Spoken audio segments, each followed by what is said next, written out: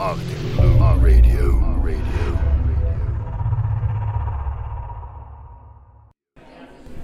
Kalle Salminen, you're the president of the APAC countries of Arctic Blue Beverages. Welcome to this podcast. Pleasure to be here, Jan. Arctic Blue Beverages have chosen to enter Japanese markets from Finland, from Ilomantsi, Karelian Woods. What made you choose Japan? Why Japan? Why Japanese market for gin? Yeah, originally the founders had a very clear picture that they wanted to go to the Asian Pacific region because, as you might know, there are quite a lot of very quality spirits coming on from the Western countries and especially from Finland, but they're mostly targeting other Western countries. This means that the competition is extremely high, and I'm not saying that there's no competition in Asia. There's harder competition in Asia than anywhere else, but I think gins perhaps a bit more space. Yeah, there's a little bit more space, and the fact is that you have less competition from similar products. Right. As a Finnish gin, Finland as itself is very well known, especially in the Japanese market, very well respected. There's a long history. I would even call it that we have a little bit similarities of personality. Which keeping distance and and and they are kind of reserved, maybe a little bit more quiet, maybe a little bit more pondering on stuff and close by to nature. Even though they have megacities, which we really don't here in Finland, they kind of respect those moments of going back to nature and staying in touch with nature and everything like this. Like forest baths. Yeah, exactly. I mean, this is what we actually tell people, because our gin is a blueberry gin. We're using wild blueberries in it, and we want to create kind of a moment where you go to that Finnish forest you have the kind of morning dusk going on and the feeling, and you can smell the nice forest from our product, kind of spirit of the forest, or a mori no sei, as I like to call it in Japanese. So I think it fits very well. So it's bottled Finnish forest. Yes, or nature in a bottle, I would call it. Nature in a bottle. Okay. So why particularly you were chosen for this job, for the president of the APAC countries in Arctic Blue Beverages? What's your background in regarding Far East? Yeah, so I've been living and doing business in Asia already 15 years. I moved back in 2006, early 2006, originally to China, where I finished my studies.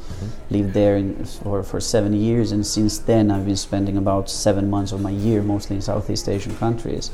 My original love was actually Japan. I really wanted to go to Japan because I was, as many youngsters here in Finland, I was an anime fan, and I was watching these things and getting so interested in the different Japanese culture. But then I kind of tended to think that maybe for the development that was happening in China, I chose China first, because I think it would be very valuable going forward. But saying again, when the founders came to me and we had an open discussion where we should start, especially considering that we are, you could call it, affordable luxury product, Japan is definitely the market we want to be. That's the first place. Well, why is that? Well, Japan is a place where all these kind of, especially consumer products, they kind of trend to other countries. No matter where we go, we have already opened quite a few different countries: Singapore, Thailand, Philippines, and so on. But Japan is clearly where majority of our effort goes, because no matter if you go to Australia, you go to China, you go to Thailand, when you meet distributors, clients, partners, all of them always ask, what are you doing in Japan? And they all agree, which I know myself also to be true, is that when you make it in Japan, it's so much easier to make it in the other countries, because they look at what Japan is doing. You have a special gentleman heading the Arctic Blue Gin beverages in Japan.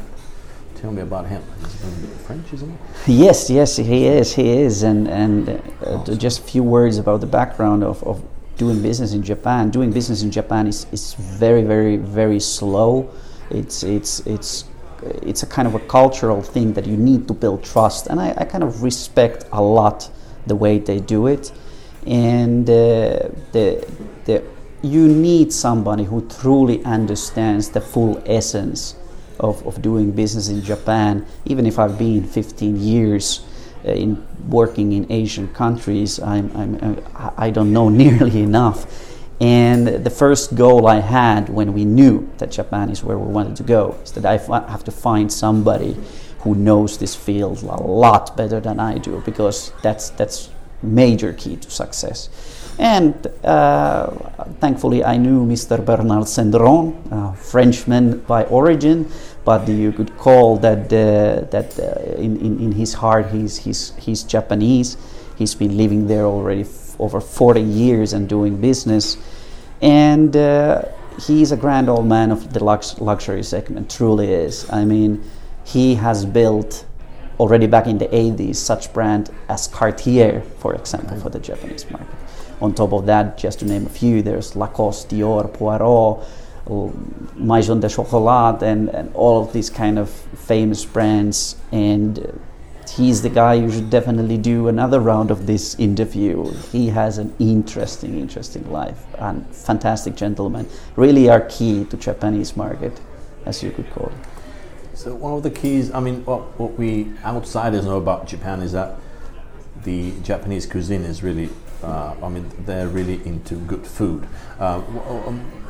What's your strategy? How do you plan to entering, of course, the Japanese market? I understand the restaurants have the big role there.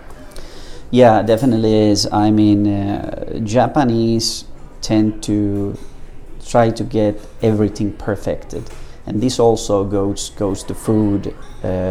As you might or might not know, actually, even with one of our founders, Jaakko Sorsa, is a very, very famous Finnish chef who's living in Hong Kong, has been running about 15 years already a restaurant called Finds that has got all kind of international recognition.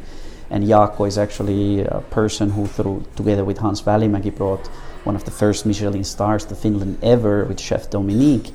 And also in Jaakko's history, he's been doing cooking basically also for Princess Takamado of Japan, which is an honor itself. Wow. But yeah, we also saw that there might be a nice kind of segment to do a little bit of branding and get other people to see that truly big brands also see our quality through food. There's not so much things like gin and cuisine, and we really saw it as an opportunity that we should try to do this. And thankfully we got in contact through Bernard's network in Japan with the Robuchon family, and especially the late Joël Robuchon, who you could call a demigod of food. His youngest son, Louis Robuchon, really liked our product, and through Louis R is now our importer in Japan, and we've been able to even have already our first gin and cuisine dinner at Chateau Robuchon in the heart of Tokyo in Ebisu, which was fantastic. It was kind of a dream come true, and this is where we are expanding toward. But the restaurant chain has restaurants elsewhere as well, is that true? Yes, basically, don't quote me on the current statistics, but right. The last number I remember is that they have 42 Michelin stars globally, and 7 out of those 42 are in Japan. And I think Tokyo is the biggest Michelin star center of the world. And there's, of course, when you get to this kind of places as Robuchon or Ducasse, it is a badge of honor that kind of tells everybody already you're a quality product. You don't get there unless you're a quality product. So it paves way. It also helps us to build brand, obviously. Well, even though there are many restaurants there, it's still quite limited visibility. What kind of other distribution channels would you recommend for a luxury brand to enter a country like Japan? That's a good question. Of course, world is in a transformation at the moment because of the COVID pandemic. At the moment, even in Japan, we are now suffering with the emergency situation still, which will be again reviewed early March. And because of this, of course, even in luxury segment, e-commerce is coming strong, and that's definitely one of the outlets.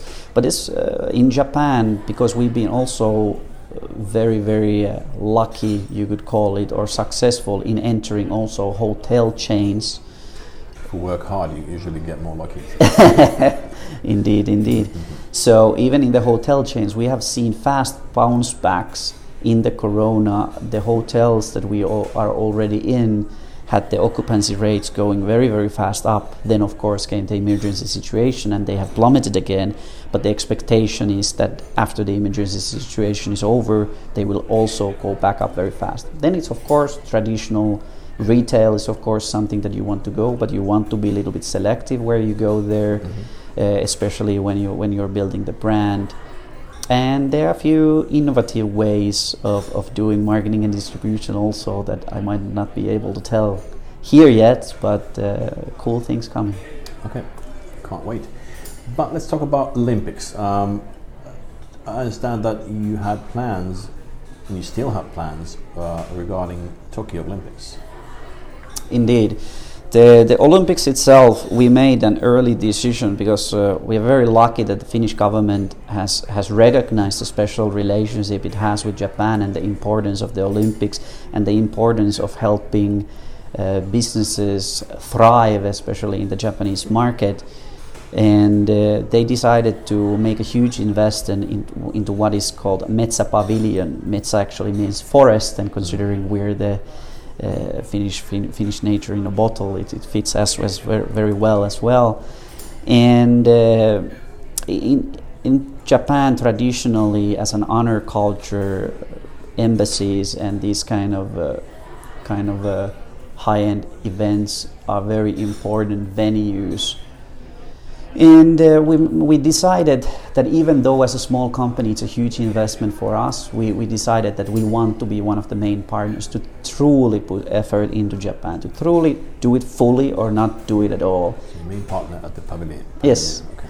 And just to name a few, the other named partners are Finnair and Metsä Group and Nokia, which obviously have revenues counted in the billions rather than us. Still a bit bigger companies than you are. Yeah, still, but let's see. So, to wrap it up, so the way is, your plan is to enter the other parts of Far Eastern globe first, being successful in Japan, and it's compared to other gin markets, let's say UK or Southern Europe, for instance, the gin market is not that competitive. If you are coming with the Finnish or European or especially Finnish brand, is that if you want to put it in a nutshell, that would be the recipe for success for you? Yeah, I believe that there's a kind of huge market potential that we are in a particularly good position to capitalize on. I truly believe that how the world is developing, the economy in Asia is thriving completely different level as we are on this side of the globe, basically. And for a final thing about the Olympics, so nobody gets the wrong idea, is that we truly kind of believe that the Olympics is such an important kind of national pride thing for the Japanese. We could have made the decision earlier when this, what you would call a force majeure situation became evident, that okay, well, we're holding back, we're going to look what is going to happen, we're going to ask to get out of this huge investment. But no, that's not the way. You build a long-lasting relationship, and you're there when it gets hard too. And this is what we're gonna do. The Japanese know they're gonna have Olympics. We know they're going to have the Olympics. Whether it's in a limited capacity, that's secondary. We'll make the best of it. But it's going to happen. We're going to make it. We're going to succeed together. That's it. Brilliant. Kalle Salminen, thank you so much. Thank you very much, Jan. Arctic Radio.